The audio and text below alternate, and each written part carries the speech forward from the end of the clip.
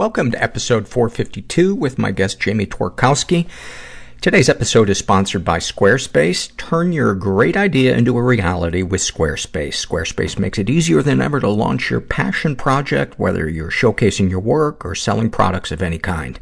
With beautiful templates and the ability to customize just about anything, you can easily make a beautiful website yourself. And if you get stuck, Squarespace's 24/7 award-winning customer support is there to help. So head to squarespace.com/mental for a free trial. When you're ready to launch, use the offer code MENTAL to save 10% off your first purchase of a website or domain. My name is Paul Gilmartin. This is the Mental Illness Happy Hour, a place for honesty about all the battles in our heads, from medically diagnosed conditions, past traumas, and sexual dysfunction to everyday compulsive negative thinking. This show is, excuse me, I'm moving a bunch of papers around here. I must well be doing the show from an escalator in a crowded mall right now. This show is not meant to be a substitute for professional mental counseling. I'm not a therapist. It's not a doctor's office. It's more like a waiting room that does not suck. The website for this show and the social media handles is mentalpod. That would be mentalpod.com and @mentalpod. My insomnia has been fucking with me this week. And every once in a while, I'll be able to figure out what it is. I'll be able to find something that works. I go to bed about 3 in the morning, and a lot of times I'll toss and turn till about 5 in the morning.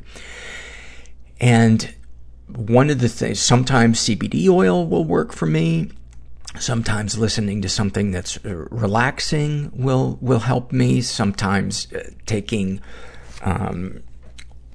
electrolytes or getting up and eating something sweet. Sometimes eating a bowl of Raisin Bran with extra milk in it. And I've found that lately the Raisin Bran with extra milk has been helping. But eating a huge bowl of cereal right before you fall asleep is not too good for your body. And so all the weight that I lost when I was on vacation, I dropped about 10 pounds. It's all immediately back. My pants are fitting tight.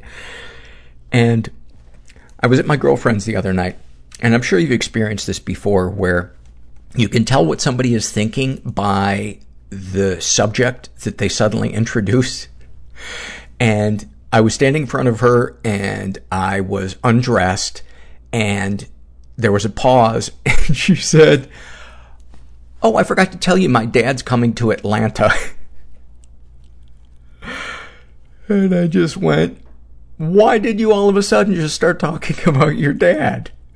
Is it because physically I look like your dad right now?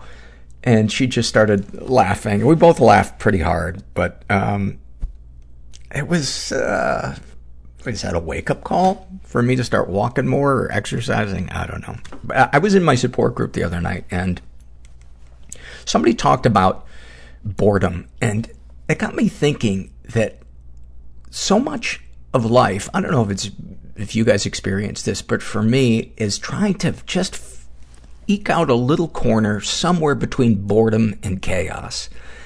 And boredom, I know, is mental.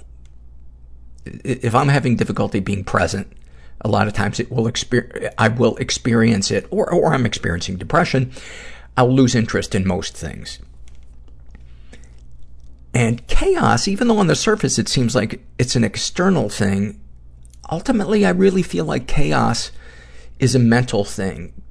Because when I'm in a good place, I'm able to feel a certain sense of peace even when there are lots of unresolved problems. And I know any chaos that I experience in my life is probably pretty small compared to somebody that's got 6 kids and is working 2 jobs, and the spouse is, got some serious illness. But anyways,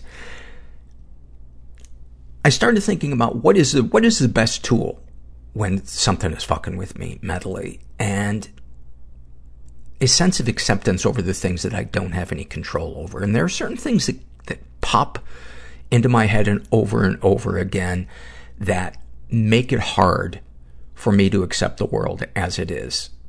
The things that I can't control or change in the world. And one of the things I know this sounds incredibly specific, but homophobia in Texas.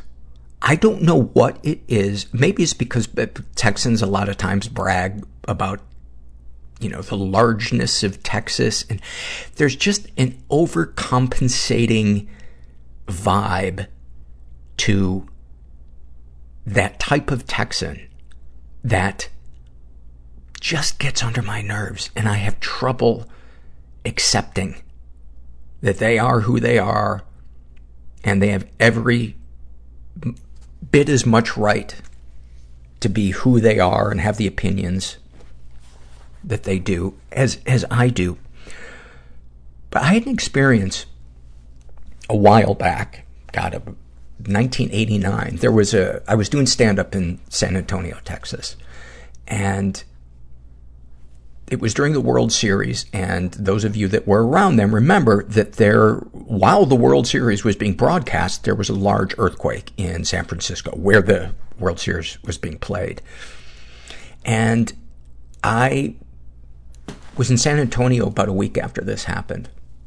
And the comic who was on stage before me said, "How about that earthquake in San Francisco? That's God's way of telling fags that it's wrong." And he got a standing ovation. And this was the first night of a week performing there. And I just remember feeling a combination of anger and sadness. And it's not like I'm the greatest defender of equal rights, but there's something about that just, I don't think it's ever really left me. And I think one of the things that bothers me so much is there's that Shakespearean phrase that "methink thou doth protest too much." And people that are usually so vehemently against something, I think oftentimes spot something that they don't like about themselves and someone else. I do it. I know if somebody it really gets under my skin, there's usually something there that I don't like about myself that I'm seeing reflected in them. And I suppose it's even though the homophobia tends to be the vehicle for their inauthenticity and their compensating, I think I probably hate that part of myself that feels inauthentic, that feels like I need everybody to love me, and who do I need to be in any given situation to feel like I can relax, to feel that I'm loved and accepted. But there's just something about that male Texan that's just trying too hard to be macho. Like, I know guys who are very masculine, but there's an authenticity to it. It isn't forced. And there are certain, like rodeos. I was trying to think, what is it about rodeos that get on my nerves so much? And it just feels like, it feels so,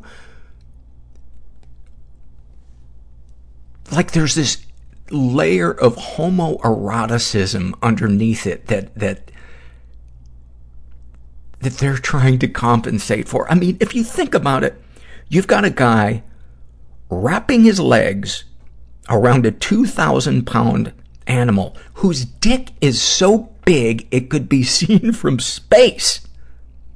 And they are risking their lives seeing how long they can hold on while this thing pounds them in the ass. And yet it is held up as this bastion of masculinity. I don't know. I need to do work on myself. I'm a work in progress. I guess that's what I'm saying. This is an awfulsome moment filled out by a woman who calls herself Dee Dee. And she writes, "When I was 16, I signed up for an after-school typing class. One day, as I was headed out the door for class, I grabbed a stack of paper from my parents' printer. At a stoplight, I noticed some writing on the paper. To my horror, It was a scathing letter that my mother wrote to a woman my dad was having an affair with, complete with references to fingernail scratches on my dad's back. I turned the car around and put the paper back where I found it. I didn't tell anyone about the letter for more than a decade. I quit the typing class and still blame that damn letter for my inability to type. Thank you for that. I can't imagine. This is from the What Has Helped You survey, and this is filled out by a woman who calls herself Girl, who really wanted to have a clever nickname for the podcast. Her issues are depression, anxiety, codependency, dealing with relationship-related emotional trauma from toxic men. What has helped you deal with them? Vitamin D, journaling each morning at work, listening to this podcast, and listening to a few other podcasts I enjoy, exercising and getting out of my head, knowing when to put down all of the thoughts and just try to be. I usually accomplish this by watching or listening to something mindless and funny, or talking to a friend. What, if any, things have people said or done that have helped you with your issues? Everyone in my life seems to be great at knowing their yeses and nos, knowing what their boundaries are and how to ensure they stay in place. Hearing people enforce their own boundaries gives me the feeling that one day I might be able to do the same. It's such an important topic, boundaries, man. It is such an important topic, and it's so hard if you're not used to setting boundaries. That discomfort when you tell people no, and you're afraid that they're gonna freak out or dislike you or whatever. And I've found that the more I'm willing to walk through that fear and be true to myself, the less scary it is to do it the next time. If you guys have never tried online therapy, I highly recommend it. I do it every week, and love not having to leave my house, doing it by video.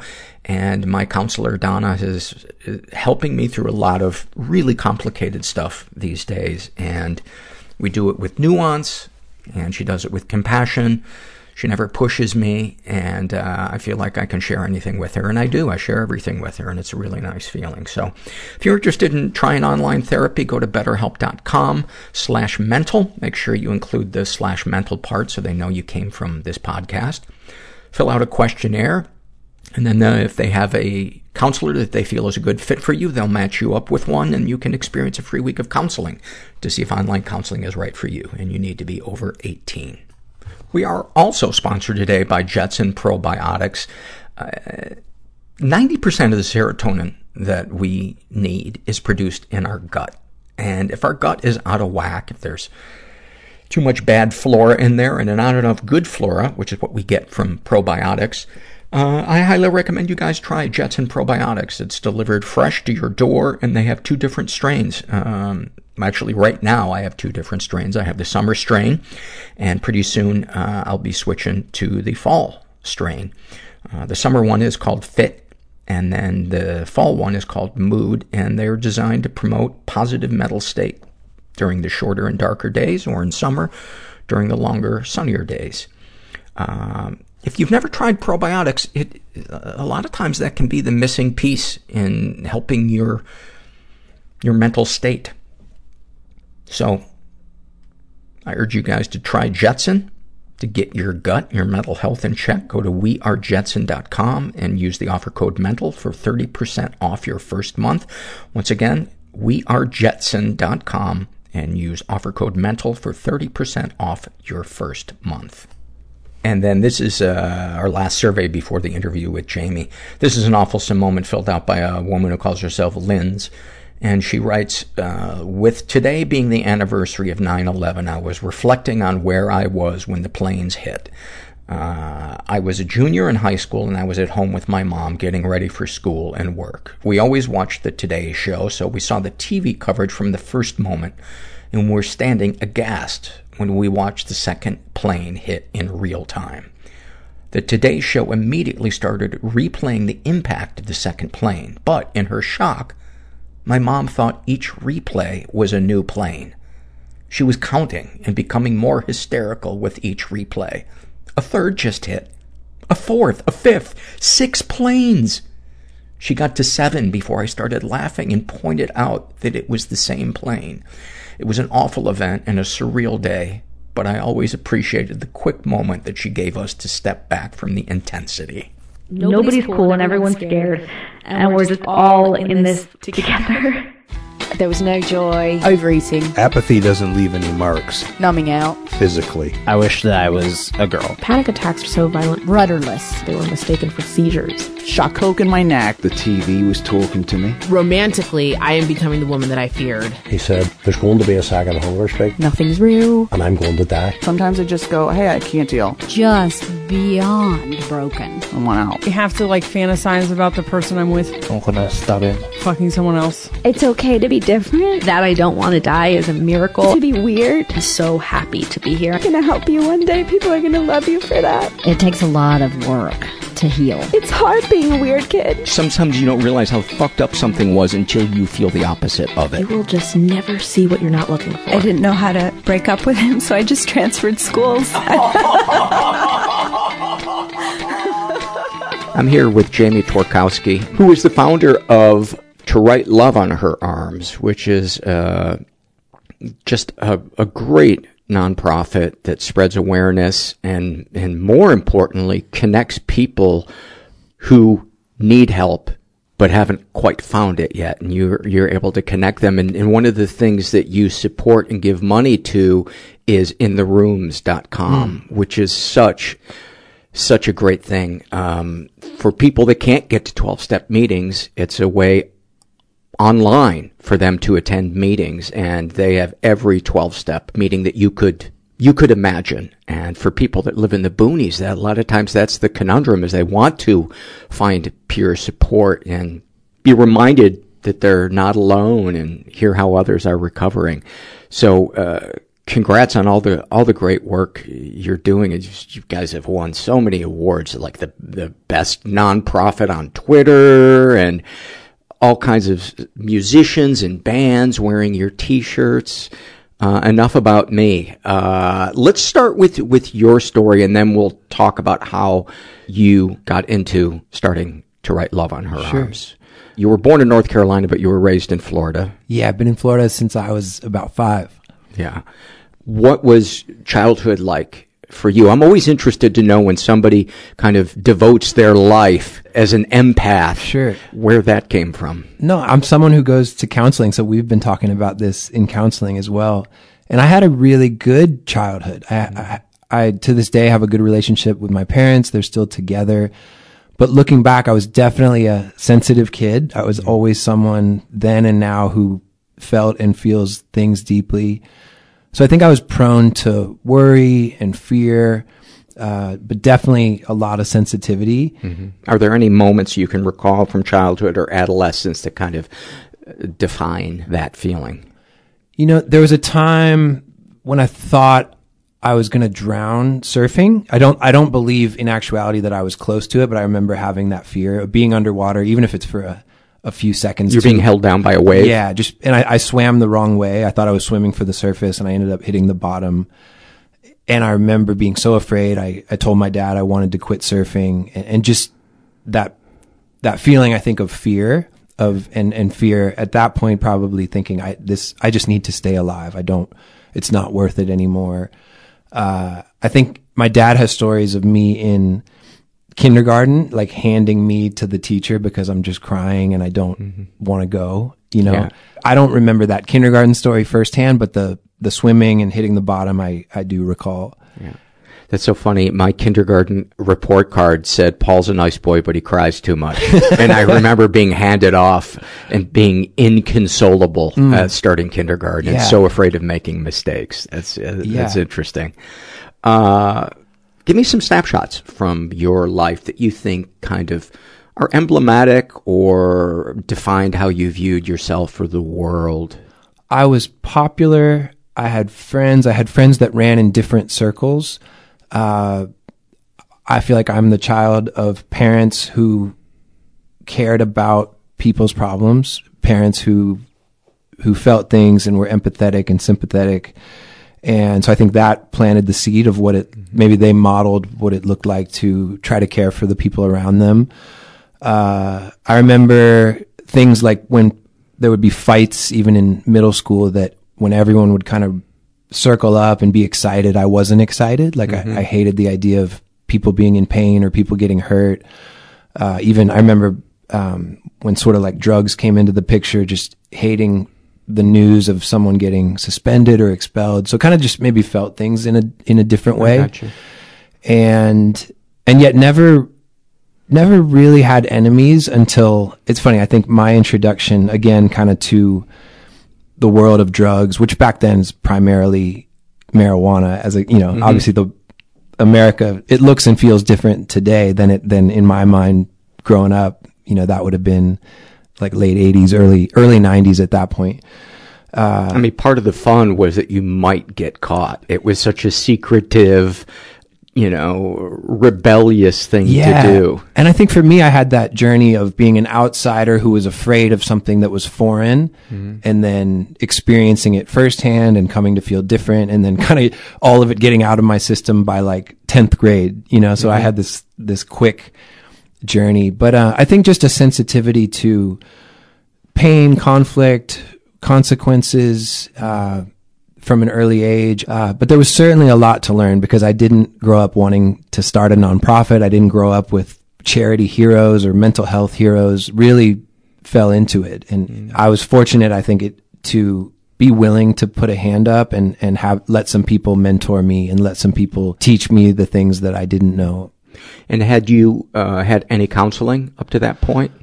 No. So it was interesting. I think my introduction to mental health, to depression, was my first real adult girlfriend. And I think I would have been 22 at the time, and she struggled with depression, and I totally didn't get it. I had good intentions, and I grew up a Christian, and I remember thinking, if we can just talk about it and pray about it, I can offer you that, and that will help. And looking back, probably did more harm than good, because I didn't know the first thing about what this person who I did care deeply for, I didn't know what she was dealing with, and I really didn't know how to help her. And so looking back, I made a lot of mistakes. We don't communicate anymore, and I always think if she knew what I was doing now, it must be, a very interesting perspective for her, because I just totally fumbled in terms of being introduced to this subject. And at this point, it's like 17 years ago, which is wild. Yeah. But, I think things started to fall apart, but I do think that played a part, was that she was struggling and I didn't know how to help, and my help actually wasn't very helpful. That's a really common one in the religious communities. I'm somebody who prays. I'm somebody who believes in a higher power, yet I also know that, if I had diabetes, I couldn't pray and create insulin. For sure. Yeah. So how did To Write Love on Her Arms come about? So I was 26. It was 2006, and I was introduced to a girl named Renee, who very quickly became a friend. I met her through a mutual friend who was in recovery. He has since passed away, but just one of my all-time favorite people. And he had become sort of a big brother to Renee, my buddy David. And I was actually renting a room from David in Orlando at the time. And she was denied entry into a local treatment center in Orlando, and she spent the next 5 days living in our living room. And it wasn't her first time getting help or on the brink of getting help, but the first time in a while. And we just had to keep her safe for that 5 days, and then she would be admitted into this treatment center. And so, and what were her issues? Depression, addiction. Part of why she was denied entry was a fresh self-inflicted wound on her arm. So the night I met her, after I met her, she wrote the word "fuck up" across her forearm with a razor blade. And it was because of the drugs in her system and that self-inflicted wound, this particular facility denied her entry. Why would they deny somebody entry? I can understand maybe actually, I can't even understand the intoxication thing, but oh, sure. I can't understand. That would seem to me that you would rush that person. Oh, totally. So this particular place, I think, didn't offer an element of detox, and they labeled her too high risk. I think at this point it doesn't even exist anymore, this place. I see. So they thought they weren't qualified. It's not that. Yeah. I guess that kind of makes sense, because they didn't want to do her a disservice. And I think the idea that it could be harmful or dangerous or triggering for the other women that were there. And I wasn't in on any of those conversations, but that's kind of how I remember it secondhand. And I think it's important to point out that wouldn't usually be the case. But it's certainly, I get your reaction a lot where people go, what? That's ridiculous. Yeah. They actually made a film about how this whole thing got started. And that's one of the moments in the film of just pointing out the absurdity of, if you can't get help at a treatment center, where can you, right. You know, at least hold the person, sure. Provide something until you can connect them. But I think the silver lining for us was it set the stage for this 5 days that we got to spend together, that I had the privilege of living and then writing about. Just briefly, it's like a 2.5 page story that I called To Write Love on Her Arms. And that was really what went back to what she had marked on her arm. And I think ultimately the idea that if that was about identity, I had this hope and goal that she could believe better for herself, that she could believe that she wasn't a fuck up, a failure, that life could look different, that healing and sobriety could be possible for her, and that it was possible to change. And so I think that's what was wrapped up in this unusual title. And then soon after that, had the idea to print and sell some t-shirts as a way to raise money just to help pay for her treatment. And all of this was 2006, and it happened on MySpace. So MySpace was kind of home base for the story. In 2006, MySpace was really the beginning of social media becoming normal, becoming part of, just everyday culture, mainstream. People giggle, rightfully so, that MySpace, came and went. But looking back, that was sort of the beginning of it just being part of everyday life for so many people. And so give me some moments you can remember of her staying with you guys, and if there was any sense of connection or community, and how she reacted to that, or how you felt. So I think for me, I had never had conversations like we were having. I'd never had this sort of experience. And so there was a lot of, I think, listening and learning. David was certainly our leader. People try to paint me as kind of the hero or the leader because of how things have gone. But really, I was more like a fly on the wall who hopefully was trying to be compassionate, but David was our leader because he knew recovery, because it was personal for him. So a lot of it was just keeping her safe, keeping her smiling and laughing. We did a couple fun things. We went to a couple concerts, took her to a basketball game. So we knew that this was a hard moment, and that she was on the brink of, or she was not only in a hard moment, but that stepping into treatment would be hard as well. And I think we tried to make it as enjoyable as possible. We tried to make sure she felt loved and supported. And we had a deal, her and I, that for every day she would stay sober, I would smoke a cigarette. I didn't smoke. And so it was this ridiculous thing where I'm in the, on the back porch coughing, but she's getting a kick out of it. And it's one more day that she's sober. The last night we spent all together, she gave me her razor blade that she had kept with her, and she felt like that would be her hardest night. And so she wanted me to have that. And I wrote about that in the story, but that was, something I'll never forget. That was really meaningful. But a lot of it wasn't epic. It wasn't brilliant. It was just a few of us in a living room trying to care for this person. I mean, isn't that what recovery is? It's not necessarily like in the movies. There can be moments like that, but a lot of times it's just listening. Sure. Hugs. Yeah. Coffee. Yep. Crying, laughing. Yeah. Getting annoyed with each other. Sure. And I think too, it's important to point out there was an element that we sort of got lucky as well, where she had experiences before and also since. I mean, relapse has been part of her story. So I don't ever want people to just think like, oh, they took her to concerts and a basketball game and Starbucks and she's all better and it was all good. Like it's a fairy tale. I'm really thankful for how that 5 days went. And I know for a lot of other people who have tried to step in and help a loved one, they haven't had the identical experience. And I think it feels important to acknowledge the weight of that. So I think there's an element of just being grateful and thankful for how it went, but also knowing that it's been really painful on either side of that time as well. And to understand that when it comes to somebody's addiction or mental illness, no one human being has the power to save, cure, whatever that person. We can comfort, we can guide, we can suggest, but ultimately it's out of our hands. And that's, I'm sure as you know, the heart of codependence. And a lot of times the person who is so focused on the addict has their own issues, and it can almost become, that person's well-being can almost become a drug for that person. Have you ever found yourself getting into a situation where you are ignoring what's going on in your personal life because you're so about, I've got to ease everybody's pain, and I'm not doing enough, et cetera, et cetera? Yeah, definitely. And I think whether it's kind of the collective weight of I have to serve this community,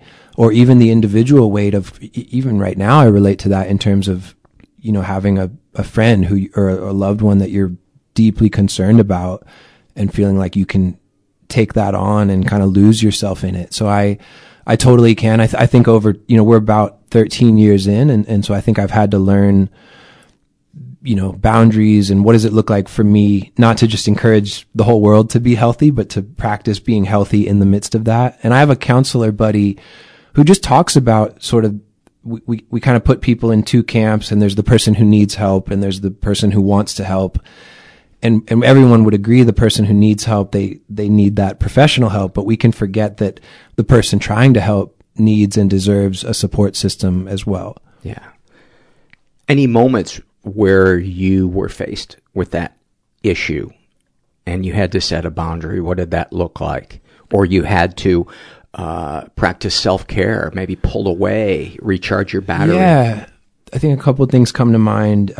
Sort of big picture, there have been times where I was struggling to the point where our team sat me down. I think actually I had some travel coming up for speaking events, and our team said, "Hey, we don't think you should go. Like, we think you really need to focus on your own healing. You got to take care of you right now." Were there signs that I think they saw? For me, it's always been tied to breakups. It's always been heartache and just really, really struggling and being really down and depressed in the midst of those seasons. So I think anyone who knew me at all would have known that or seen that. And certainly the people I worked closely with did.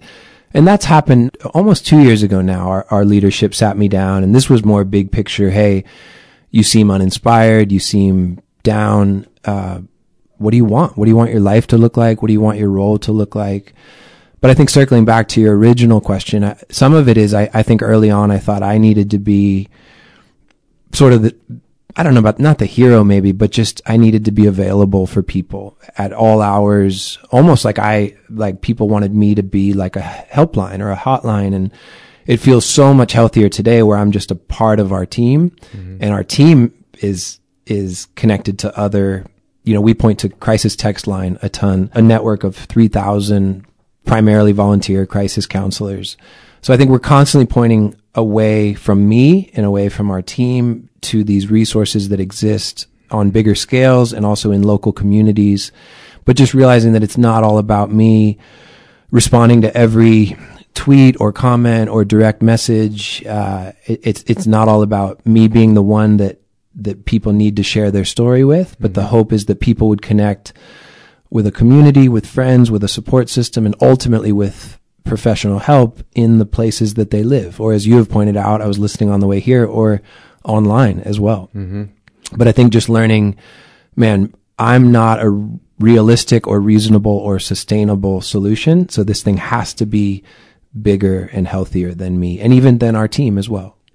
And did you begin to feel your battery getting recharged, letting go of some of the responsibility and not feeling like you had to be the sole answer or conduit for other people? Definitely. And some of it I think wasn't even about hours or job description. Some of it was just I had gotten comfortable giving this advice. And it's not that I was faking it. I genuinely believed and still believe in getting to tell people, hey, it's okay to be honest.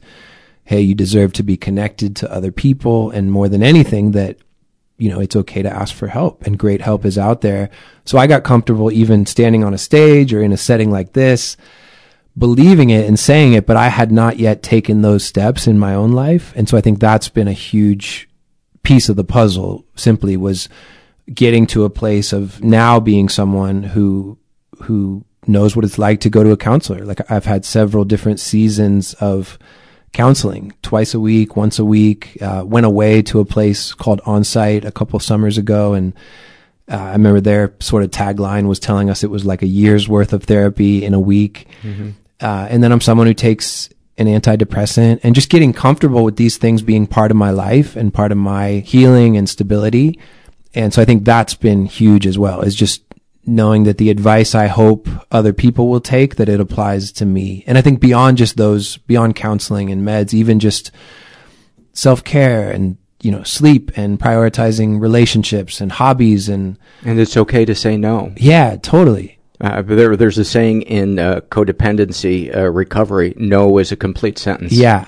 You don't have to explain why. For sure. Oh, I mean, even like this trip, like I flew from Florida to do this with you, and I got in yesterday, and we work with this publicity group that's great, and they wanted to keep me really busy, and they were going to have me do something last night, and I knew I wanted to spend time with a friend that's been going through a hard time, and I didn't want to be doing this thing in Hollywood at 10 o'clock last night. Mm-hmm. And so I was just able to say, hey, I don't think can I say no to that, because I want to spend that time elsewhere. And even part of it just, hey, so I can go to sleep and be ready for the next day. Yeah. And maybe years ago I wouldn't have been comfortable saying no. I have been going through the same thing, and I recently cleared my recording schedule because I could feel myself starting to pull away.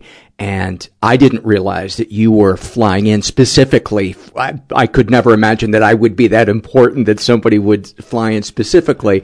And so when your publicist told me that, I was like, let's certainly thanks for doing it. Keep this. And I'm glad, because as I read more and more about your organization, I was like, wow, I'm really glad I'm getting to meet this guy and, give a platform for what it is that you're doing. You guys raise a ton of money, and you help a lot of people. And, the helper getting help is such an important and I think often missed piece of the puzzle. That it's a dynamic, that there aren't just people out there that are sick. Everybody, it seems, while maybe not sick, has something, a blind spot, a wound, sure, something, an area of their life maybe that's just simply a little undernourished. Definitely. And we need that tune-up. It's like we bring our car in once a year. Yeah, our car's important, but what about our brain and our soul and our body? I couldn't agree more. I love that example for sure. Anything you'd like to share? How can people help? Man, so much of it has been just people using whatever influence, whatever platform they have to talk about our organization. Early on, it was people sharing this story that I had written. It can be as simple as someone buying a t-shirt, and that supports the work we do. And it could be as big as, joining our team as an intern and moving to Florida, and a whole bunch of ways in between. We have our biggest campaign of the year is around World Suicide Prevention Day, which is coming up. That's September 10th every year. So that's become kind of our Super Bowl. Mm-hmm. And so we gear up for the weeks leading up to that. And there's always a fundraising piece, but just a lot of different ways. And I think the hope is, as we have these campaigns and moments throughout the year, it's not just a way to highlight what we're doing, but hopefully a way for people to be vulnerable and to jump into this conversation, and also to tell part of their own story. So I think what we love so often is just getting to be sort of a vessel where people can have these vulnerable conversations and can talk about things that maybe they wouldn't normally be talking about. Even in kind of an accidental part of our story has been someone just asking, hey, what does your shirt mean? What, even today, what are those words on your t-shirt or your sweatshirt? And I love that out of that, they don't get to just talk about us, but they get to talk about why this stuff is personal for them. If you come to our website, which is twloha.com, there's a whole bunch of ways to get involved. Obviously, there's a financial aspect of supporting what we do. We love to create opportunities for people to have these conversations, whether it's in key moments throughout the year or just every day through the blogs that we post, tweets, things on social media, articles, information. I think you and I share the same heart or mind in just wanting to normalize this conversation. And, you know, you compared it to maintaining a car, or I'll sometimes talk about if someone broke their arm, there's no question of what to do next. And there's certainly no shame. No one would think about faking it. And I think we just dream of a world where we approach mental health the same way, where it's just part of being alive. It's part of being human. You don't have to hide it, fake it. It's okay to talk about it. There's no asterisk. Certainly in terms of mental health care and insurance, there's a long way to go. But we would love to invite people to the website to learn more about what we're doing. Awesome. Would it be possible to end with you reading the piece you wrote? Yeah, let me just grab it. Yeah, man. Let me just find this. Your dog's so good. Yeah, she's awesome. And Jamie's just adopted a dog 2 months ago, and its name is Gracie. Yeah, so we bonded over that. Yeah. So I wrote this the night that we all found out about the death of Robin Williams. And I knew right away I wanted to write something on behalf of the organization. And I never met him. I didn't know him. And so I wasn't going to write about his life. I certainly wasn't going to speculate or write about his death. But I think I wanted to write something for people who could relate to that struggle. And even to the point of getting to a place of wondering if they could live another day. And so this was what I wrote that night. And I called it, There Is Still Some Time. If you feel too much, there's still a place for you here. If you feel too much, don't go. If this world is too painful, stop and rest. It's okay to stop and rest. If you need a break, it's okay to say you need a break. This life, it's not a contest, not a race, not a performance, not a thing that you win. It's okay to slow down. You are here for more than grades, more than a job, more than a promotion, more than keeping up, more than getting by. This life is not about status or opinion or appearance. You don't have to fake it. You do not have to fake it. Other people feel this way too. If your heart is broken, it's okay to say your heart is broken. If you feel stuck, it's okay to say you feel stuck. If you can't let go, it's okay to say you can't let go. You are not alone in these places. Other people feel how you feel. You are more than just your pain. You are more than wounds, more than drugs, more than death and silence. There is still some time to be surprised. There is still some time to ask for help. There is still some time to start again. And there is still some time for love to find you. It's not too late. You're not alone. It's okay. Whatever you need and however long it takes, it's okay. It's okay. If you feel too much, there's still a place for you here. If you feel too much, don't go. There is still some time. That was awful. Dude, that was beautiful. Beautiful. Thank you. Jamie, thank you so much for coming and sharing your story and all the work that you do. And we'll put the links to all your stuff. Love it. Thank you so much for having me. Many, many thanks to Jamie, and we'll put all the information to connect to him on our website under the show notes for this episode. Today's episode is sponsored by the app Calm. I'm sure you guys know the importance of relaxation, not only when we're awake, but in our ability to fall asleep. And sleep deficiency can really, really affect us both physically and mentally. And with Calm, you can discover a whole library of programs designed to help you get the sleep your brain and your body need. They have soundscapes, over 100 different sleep stories narrated by amazing voices like Jerome Flynn from Game of Thrones, or Stephen Fry, his story about fields of lavender. It sounds a little hoity-toity, but it's an amazing story. And when I listened to it, I felt like a noodle. So if you want to seize the day, sleep the night with the help of Calm. And right now, you guys get 25% off a Calm premium subscription at calm.ham. That's a new domain. But the website has to be related to ham sandwiches. Go to calm.com/mental. That's CALM.com/mental. 40 million people have downloaded Calm. To find out why at calm.com/mental. We are also sponsored today by Squarespace. Turn your dream into a reality with Squarespace. You know, your website, if you're a business or you have content to show or whatever it is that you want the world to see, your website is kind of your front door. And why would you have your front door sign made out of crayon? Well, a lot of people's websites look like they're made out of crayon.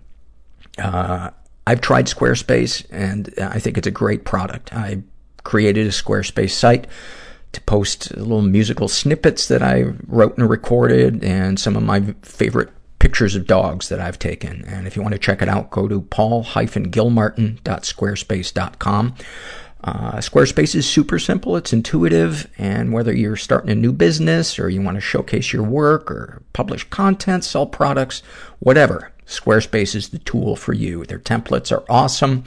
Their e-commerce functionality lets you sell anything online. Everything's optimized for mobile right out of the box. There's no upgrades or patches needed ever. Their 24/7 support is great. So head to squarespace.com/mental for a free trial. And when you're ready to launch, use the offer code MENTAL to save 10% off your first purchase of a website or domain. That's squarespace.com/mental and use offer code MENTAL. This is a shame and secret survey filled out by a guy who calls himself worthless and witless. He is straight, in his 30s, was raised in a totally chaotic environment. Ever been the victim of sexual abuse? He writes, some stuff happened, but I don't know if it counts. Mostly covert incest. Yes, covert incest counts. It is a form of sexual abuse. Mostly covert incest. My father kept porn playing on the family television in the family room most of the time. Both of my parents walked around nude a lot and discussed details of sex acts beyond normal birds and bees openly in the home. It is so fucked up. And sadly, all too common. He's been emotionally and physically abused. Any positive experiences with the abusers? My dad introduced me to a very varied and sophisticated taste in music. Darkest thoughts. I often fantasize about just walking away from my marriage, my job, everything, to just become anonymous on some South Pacific island and try to start over as someone new without all the history and baggage that I carry.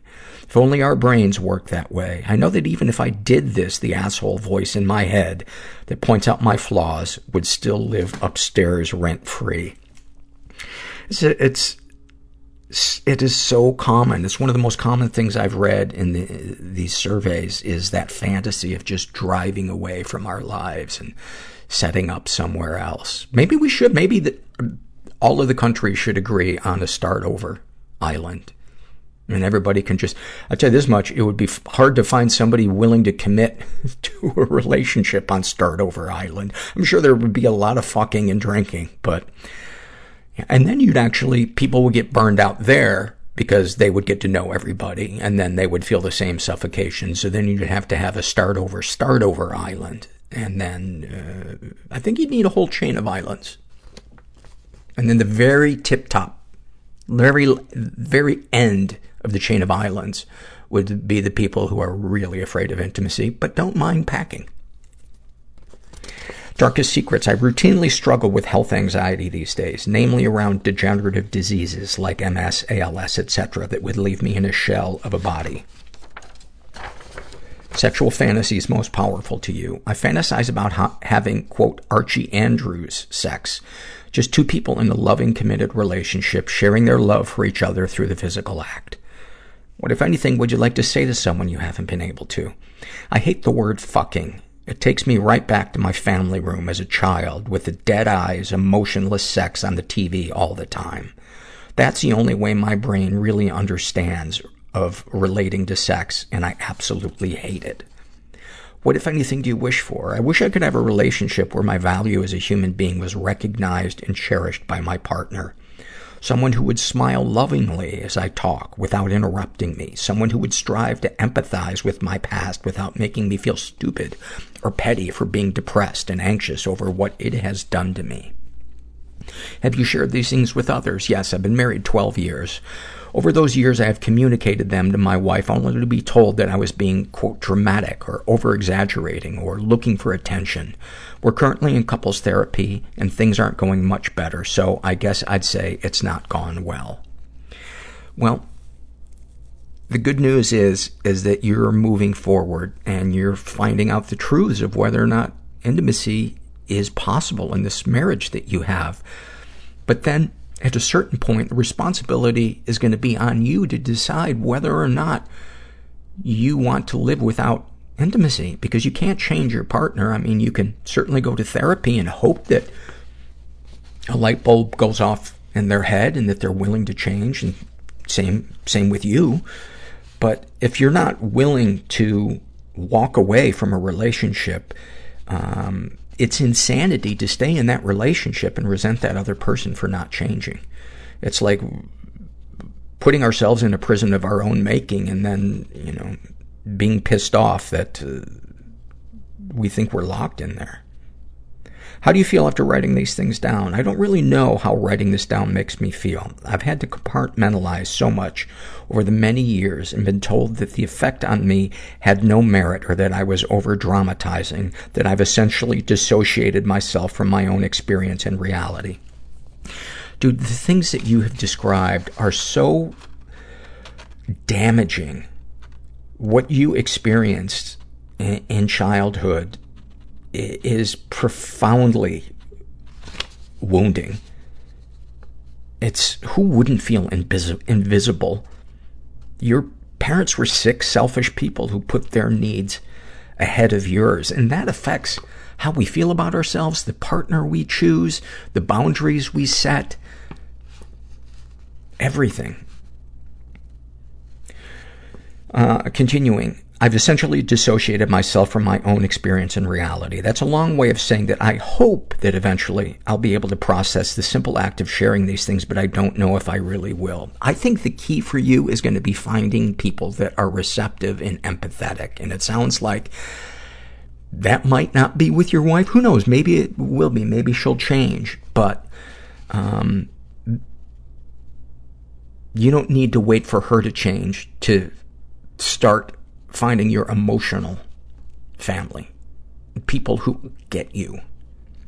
Is there anything you'd like to share with someone who shares your thoughts or experiences? If you're another person with a similar experience, all I would say is that your experience matters. You matter. It's all real to you, and if anyone tells you that you or your experience don't matter, fuck them. Also, I'll say something that I probably need to hear myself. If the person making you feel small is someone close to you, like a parent, sibling, or spouse, expunge them from your life. I know it feels hard in these situations because of the intimate connections, but you have to take care of yourself. Why waste another day or your personal hell? Or does that mean on your personal hell? Yeah. Amen. Thank you for that. This is an awfulsome moment filled out by a woman who calls herself Sarah. There's a million Sarahs. I'm not worried. And she writes, one Halloween, I was anywhere from 9 to 11, and my brother, who's 4 years younger, and we were sitting in the living room watching TV. We either had gotten back from trick-or-treating or it was too early to go. I'm not sure which, but we were content with sitting in front of the TV. My parents start fighting and then start screaming at each other, and we just go on watching TV. Just another day. At some point, the yelling stops, and sometime later, both of my parents come into the living room, not angry at each other or at us, and go, hey, what's up? Getting our attention. We look and probably replied, not much, a little confused to see their confused look. My dad goes, did you notice we were gone for like an hour? My brother says, nope. My mom goes into the kitchen, which overlooks the living room, and picks up something and goes, did you even see this? And they both burst out laughing, like really laughing. So we're both intrigued at this point and asking what was going on. My parents had planned a prank, and the fight that we heard and ignored was my parents pretending to be arguing with one another and my dad cutting off my mom's finger. They had fake blood, a real chef's knife covered in blood, a fake finger with my mom's wedding ring on it, and apparently they left in the car for an hour to let us be in complete panic. We also found it pretty hysterical. Holy fuck. And she has a second moment. She befriended somebody and was very nervous about bringing them home to potentially see what her family was like. And she was in 7th grade and got off the bus with her friend, and I'll pick it up there. Walking towards my house after getting off the bus was the most anxious walk I have ever had. I'd known her for over a year, and still I was so nervous about what might happen when we get to my house. She notices that I'm nervous, but doesn't say anything directly, pointing it out, which is unlike her personality. She must have known I needed it to not be noticed. I take a deep breath in at my front door and swing it open. Oh my God. I walk down the long, straight hall, past the family room, and now standing in the kitchen, pulling a huge knife out of the wall. I put it back in the drawer and look up at all the knife holes in the hallway wall, and then look back at my friend Casey, who is rightfully standing there with her eyes wide open. I sighed and walked through the living room into my room. Of course, the first thing we see is another knife sticking out of the wall. My dad apparently had to relieve some steam by throwing a knife repeatedly into the wall. Casey, still a little shocked, goes, "Nice room." Then I start laughing and tell her what I thought was going on and that I was worried something like this would happen, and that's why I hadn't invited her over sooner. Thankfully, she kind of got it, and we could both laugh about it. She came over many more times after that and even made me brave enough to invite a few others over a few times. Wow. Wow. Thank you for that. This is from the What Has Helped You survey, filled out by a girl. She's 16, calls herself a maniac, and her issues, she writes, "I've been in therapy for a total of 6 years, starting at age 10, but didn't take medication until this month." Her issues are anxiety, panic disorder, depression, ADHD, and bipolar disorder too, with paranoia and psychosis. And what has helped you deal with them? Medication. I've been in therapy for a total of 6 years, starting at age 10, but didn't take medication until this month.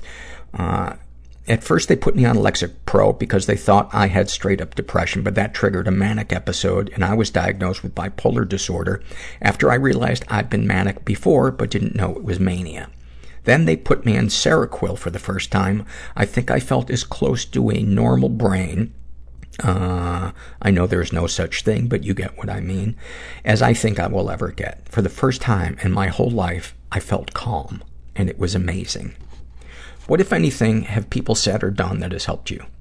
My mom is absolutely amazing and supportive, and best of all, she doesn't suggest things like yoga or going to church and finding God will give me the stability that my brain craves. She just listens and is empathetic.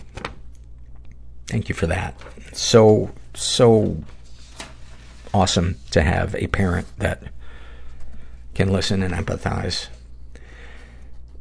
This is a Shame and Secret survey filled out by a woman who calls herself Scotland99. She is straight, in her 20s, was raised in a slightly dysfunctional environment. Ever been the victim of sexual abuse? Some stuff happened, but I don't know if it counts. When I was around 5 or 6, my friend, who was a year older than me and also female, asked me to enact a sex scene from a movie that she had seen. I didn't fully understand what I was doing, but in the beginning, I didn't hate it. From there, we were very close and met up in all of our free time. We kept on doing stuff. She always made me do stuff to her, but refused to do anything back. For a few years until we weren't in the same class anymore and fell out of touch. Throughout this time, all I remember feeling was overwhelming guilt. I didn't understand exactly what I was doing, but I knew it was a secret and that it was wrong. The village I grew up in was quiet and safe, so I could walk back from her house alone, feeling guilty and dirty, and I would pass the village shop and buy lots of junk food, and I would go home and eat it all. I gained a lot of weight as a young child. I would steal money from my parents to buy food, and comfort ate away the guilt I felt from meeting up with my friend. Over time, the constant guilt has led to depression and depersonalization, but I am too embarrassed to talk to anyone about it or to go to the doctors. I really, really urge you to open up to somebody about that. She's not sure if she's been physically or emotionally abused. I remember when I was very young, around 3 or 4, I stole something from my nursery, got caught, and got in loads of trouble. I remember telling my mom that I hated myself and I wanted to die. I was so guilty and ashamed. She held me and said, "Don't say that. You are not allowed to say that. You can't talk like that." I know she was trying to be soothing, but I think that installed in me from a very young age that I can't talk about my mental health and that I wasn't allowed to think things like that. I don't think this was abuse, but I think there is now a massive barrier between us. We're incredibly open with each other about everything else, and we do talk about other people's mental health. I just feel that my emotional well-being has been neglected. Any positive experiences with people who have abused you? Yes, it was my best friend. We had and continue to have many good experiences. I find it confusing, and so I try not to think about it. Darkest thoughts. I have a sexual desire to be raped/dominated by a man. I am into older men. I get turned on by incest. I think about child porn, but once I snap out of it, I get upset. I could never sexually abuse a child, and I hate myself for thinking about it. I am so embarrassed and ashamed by my own thoughts. Darkest secrets. Sometimes I think back to the times I did stuff with my friend and get off to it. I cry after. I hate to think about my 7-year-old self in that situation. She didn't deserve it. Also, I once stole 20 pounds from a disabled relative when I was around 10 years old. I have never told anyone, and I still feel extremely guilty about it today. Sexual fantasies most powerful to you. Rape, incest, although I do not and have never been attracted to anyone in my family, I still enjoy the porn. Also, since the first sexual experience I had was as a child, so elements of that still show up. I hate it. I hate being aroused by things I am so fundamentally against. There's a book by a guy named Jack Moran called The Erotic Mind, and in it, he talks about studies that have been done about people's experiences and the things that turn them on. And one of the things that he discovered and talks about in this book is the very nature of things that we are morally against or that cause us anxiety are the things that add to the erotic nature of our fantasies. And so it's actually quite normal for those things to show up in our fantasies. And what's important is what we do with them. You know, as long as we're not hurting somebody. What, if anything, would you like to say to someone you haven't been able to? I want my friend to know how bad she hurt me. I am not good at talking about my feelings, so I've never been able to bring it up. I also don't know if she remembers or if it was just as traumatic for her. I want my parents to know why I act out. I love them so much, but again, I can't talk about my mental health. I want them to understand what is going on in my head, but I don't even understand it myself. And this is why I think support groups are so great, because in the beginning, you can just kind of hang out in the back and watch people talk, and then you see a model for feelings being discussed, and you see the link between the things that have happened to us and the bad coping mechanism that we've used, and how finding different coping mechanisms and different ways of expressing ourselves can help bring us to a healthier place in our lives where we're not as afraid to have difficult conversations. You know, expecting somebody to just suddenly be able to talk eloquently about the most confusing, painful thing in their lives is like expecting them to walk out on a Broadway stage without having read a script and all of a sudden know what to say. No, it takes time. It takes being a part of a community of people who are talking about these same things. A rehearsal, if you will. Oh, who's that guy? That's pompous blue blood. Well, oh my. What, if anything, do you wish for? I want to feel properly. I want to be okay. Have you shared these things with others? Never. I don't trust anyone enough. My friend who abused me was the last time I got that close to anyone. Anytime I see myself getting that close to anyone now, I subconsciously pull away and destroy the friendship. I don't think anyone deserves to know these things about me.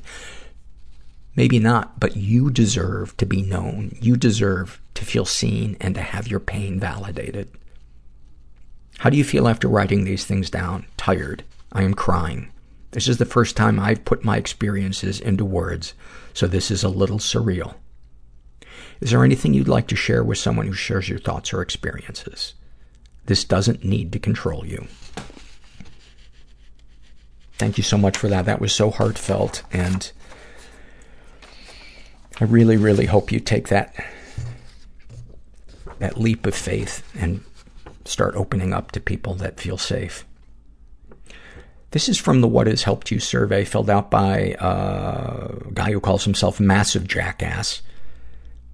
His issues are OCD, anxiety, and fear. What has helped him? Therapy.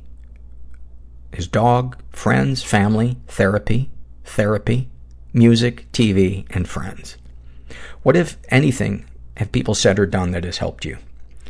You're too hard on yourself. You worry too much. Watch out for that car behind you. Never underestimate the power of somebody keeping an eye out for us in traffic. Very rarely discussed. Any comments to make the podcast better? More talk about cashew butter. Cashew butter, they take cashews and they smash it and it turns into butter and it's delicious. I keep bumping into the mic. I got it too low, and when I move these papers, it keeps hitting it. And maybe I should move it, but that would make sense. This is a pretty heavy survey. This is a Shame and Secret survey filled out by a guy who calls himself Shattered in San Diego, and he identifies as straight. He's in his 30s, and he was raised in a totally chaotic environment. Ever been the victim of sexual abuse? He writes, some stuff happened, but I don't know if it counts. Oh, it definitely counts. Your mother should be in jail. He writes, when I was a boy, somewhere between 7 and 9 years old, my mother told me to strip down and stand in the bathtub. She then instructed me to give myself an erection. Make it big, I think she said, or something to that effect. She was holding a Polaroid camera. I had no idea why she wanted me to do this, but she was intent on taking a picture of my genitals. At that point, my, quote, family had been dysfunctional at best, but this behavior from my mother was alarming and completely out of character. I refused to cooperate. I tried to get out of the bathtub. I tried to cover myself, but my mom stopped me. She kept insisting. I remember feeling upset and ashamed. I was crying. I had no idea why this was happening. Eventually, I gave in. I did the best I could to get an erection, even though I didn't really know how, in front of my mother. She snapped a single picture and promised to let me destroy it at a later time.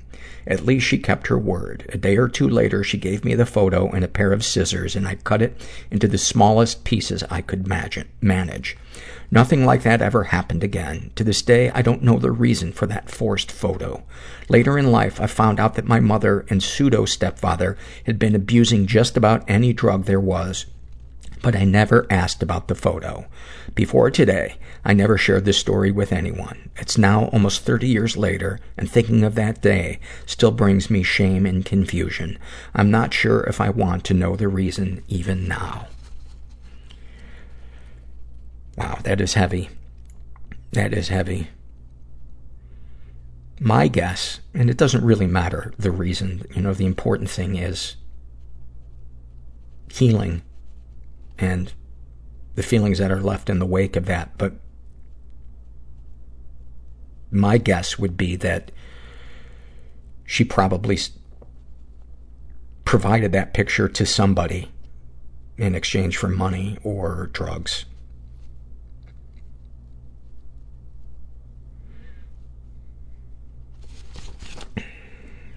He's also been physically and emotionally abused.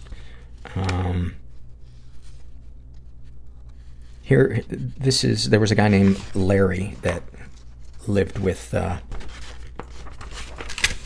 his mom, and he writes, the worst one I can remember was that I was made to stand in the center of our living room on a sheet of paper. I was not allowed to step off the paper. I was to hold my hands with palms facing out, the same pose as one would make if they were being held at gunpoint. I was made to hold pennies between my fingers, and a 4-foot-long, half-inch diameter metal rod was placed between the back of my neck and the insides of my forearms. Wow. I was told that if I tore or stepped off of the paper, or if I dropped the pennies, or if I made any noise at all, I would be beaten with the rod. I don't remember how long I was supposed to have stood there, but eventually my fingers started to go numb and spread apart. I could feel the pennies starting to move. I was terrified. I could hear Larry start to laugh as the pennies fell from my numb hands. I started to run, but there was nowhere to go. He was already running at me with a folded leather belt in his hand. Both your mom and Larry should be in jail.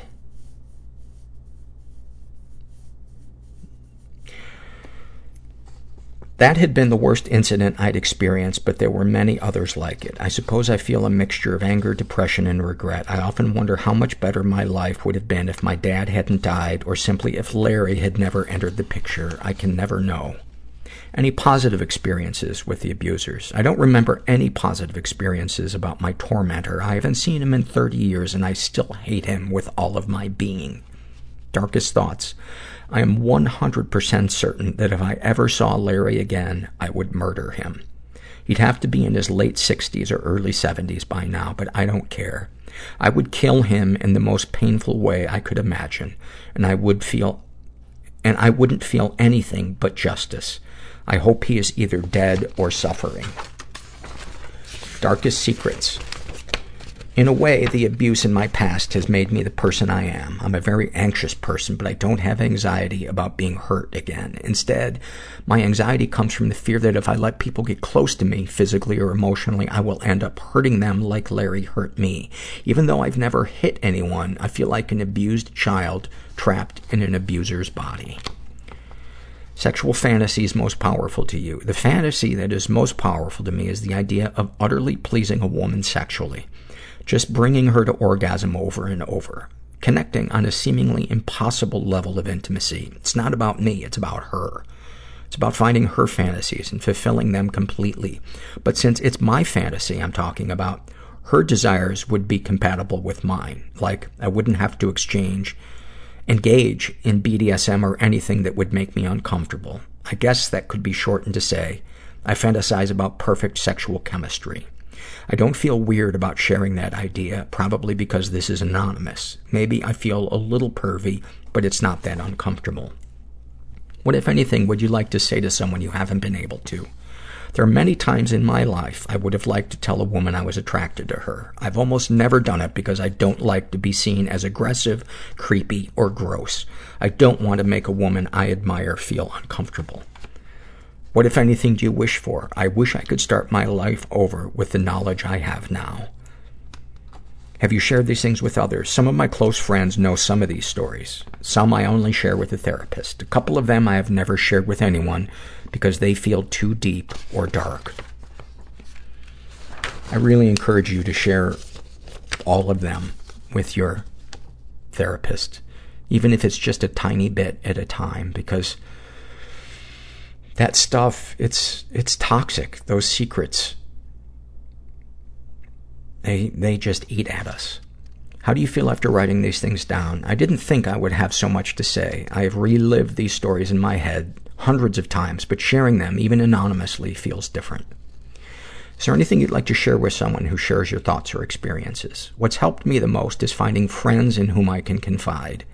Avoid keeping these thoughts and emotions to yourself. Find someone you can trust to be totally vulnerable with. A lot of times, there's a professional therapist, but sometimes it can be a drinking buddy or a family member. But don't dump all of your vulnerability at once. Portion it out as if your experiences are marbles being placed in a jar one at a time. When the person proves worthy of your trust, drop a couple more marbles in their jar. Take some of their marbles. Look for reciprocity. Such great advice. Yeah, that part about not dumping it all at once is so true. So true. And then finally, this is a happy moment filled out by a woman who calls herself a happy birthday that wasn't mine. And she writes, I was visiting a friend in New Orleans, and it happened to be Pride weekend. I was already so happy to be with her for her birthday. She'd introduced me to her roommates. I went to her college classes. I met her friends. It was so sticky hot, I was melting. But I was overjoyed to be exploring that beautiful city with a close friend. It felt like home. We mixed our juice and some alcohol and piled into her roommate's car, and watched the parade on Bourbon Street. My God, it was gorgeous. The costumes, the joy, the gayness. Oh man, the music. Later we got beignets and took pictures. My brain has never been more relaxed. Oh, that's so beautiful. And there is something so soothing about New Orleans. It is one of my favorite cities. Except in the summer. I want to mention one more time, Jetson probiotics. Don't forget 90% of your serotonin lives in your gut. Try Jetson for the freshest probiotic on the market and get your gut and mental health in check today. Go to wearejetson.com and enter code MENTAL for 30% off your first month. I really hope that you guys got something out of today's episode and the surveys. And I know they were kind of heavy, but sometimes when I'm going through the surveys, that's the order that I read them in, and I always just feel like, well, it's just kind of meant to be. Some weeks are lighter than others, and I know a lot of you like the heavier surveys, and I guess you can always fast forward if it's too heavy for you. Anyway, that's enough of my apologizing. I'm going to go beat myself up in a different way. Actually, I think I'm going to take Gracie for a little skate. If you're out there and you're struggling, just never forget that you are not alone. Not by any stretch of the imagination. And I encourage you to find your people. And thanks for listening. Everybody I know is bizarrely beautifully Everybody fucked up I know in some weird is way. bizarrely beautifully fucked up in some weird way. Bizarrely beautifully fucked up in some weird way.